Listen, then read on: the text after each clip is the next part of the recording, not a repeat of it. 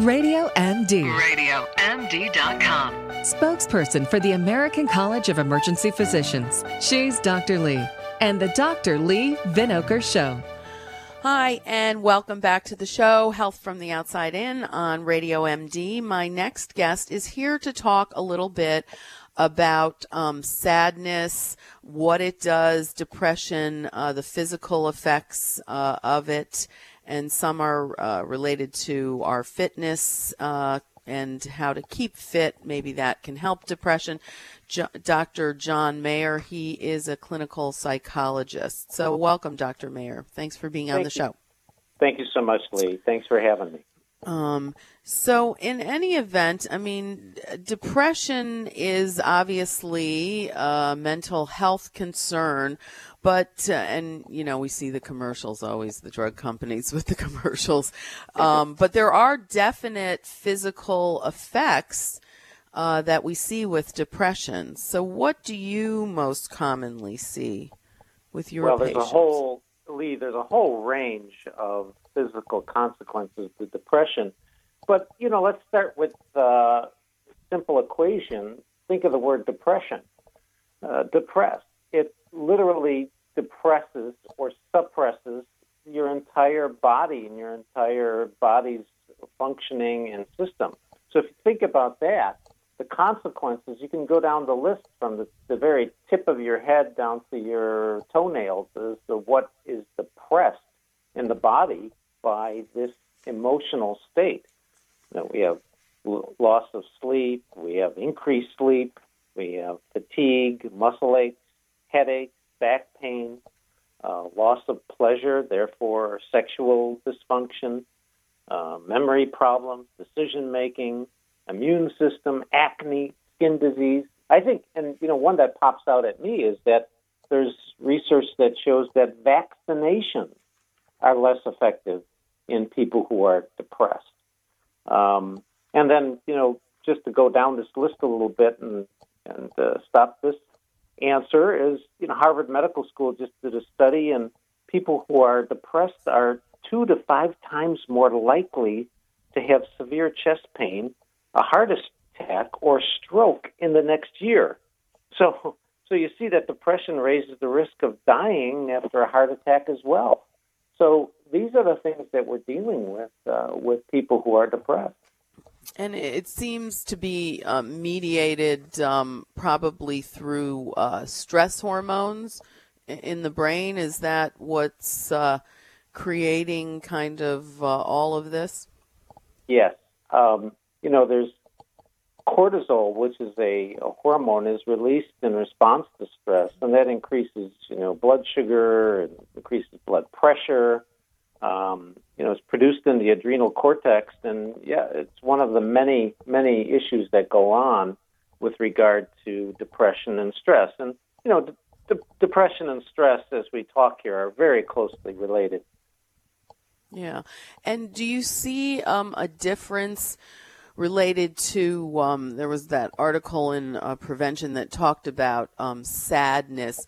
And, you know, sometimes we tend to, I mean, there are very specific parameters for when someone is decidedly clinically depressed versus occasionally sad or upset about something, or if the depression is triggered by the loss of a family member. I mean, when do you get into that area, or can even short-term being sad about something, loss of a pet or something, affect you this way?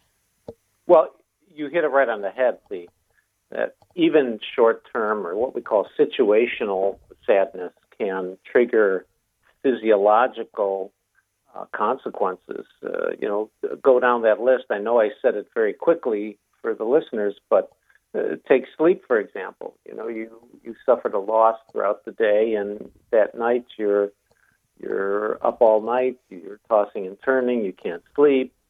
You wake up in the morning, you have a headache, you don't feel like eating, you have muscle aches, you know, your attention span is weak. You know, so even in a very situational stress or sadness, you can see the consequences can be profound.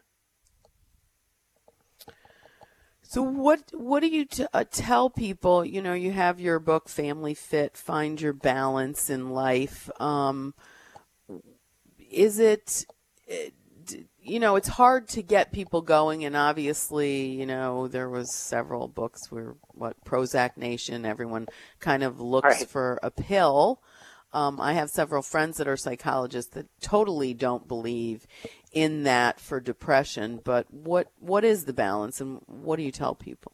Well, the impetus for me to write the book Family Fit is that I have used my entire career, and I've been doing this a long time. I'm not going to date myself here, but I've been doing this a long time, and I've used fitness, physical fitness, exercise.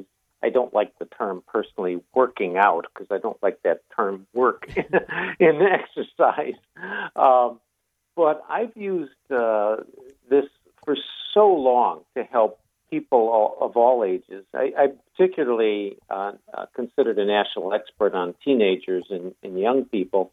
And it's amazing how working out, I use that term, fitness and exercise really helps in so many ways, not only the individual depression and stress, but family life. I mean, what could be a better family activity and way to bring people of all ages together than a fitness activity or doing something physical together? I mean, you can talk about going to movies, you can talk about going out to eat, you can talk about music, but there's so much disparity between generations and things like that. But everybody can do some physical activity, whether it's a walk, playing Frisbee. It doesn't have to be marathon running.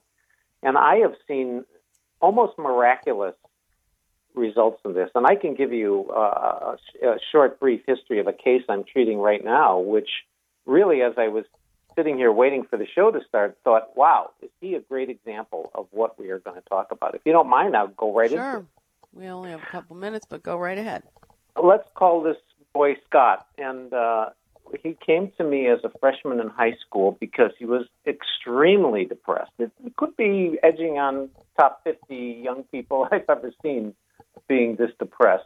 And you might picture him as that character Eeyore from Winnie the Pooh. He was always, I'm not good at anything. His head was hanging low, and that Eeyore.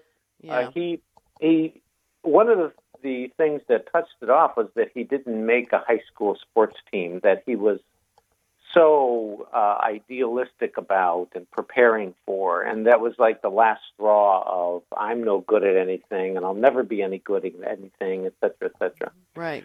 So how'd you get him out of it? Because we only have about a minute. Okay. Well, I predicted that this was going to be a very long case, and one of the keys with a depressed young person like this is try to find them and turn them on to something they can attach to and be excited about. And after going through many things, we finally talked about, he was about 275 pounds at 15 years of age. And I said, well, let's do some simple floor exercises just to get your body moving, to break up your stress levels. And he just took off with it. He is now preparing himself to be, his dream would be now to get into the military and be a Navy SEAL. And it's just, his head is up high. School thinks he's, a tremendously different young man. And they're wondering what miracle that I performed on him. And it was simply turning him on to an individual exercise and fitness program. And it gives him an accomplishment he can do. And that's an example of what can happen in turning people and using fitness and physical activity. Yeah, so it's a little bit hard, but you really just got to make yourself go. And I've seen people, too, even if you just tell them for a minute to just get outside and walk, even the smallest amount they can walk, and being out in nature helps, too. This is the Dr. Lee Vinokur Show. It's Health from the Outside In on Radio MD. Stay tuned.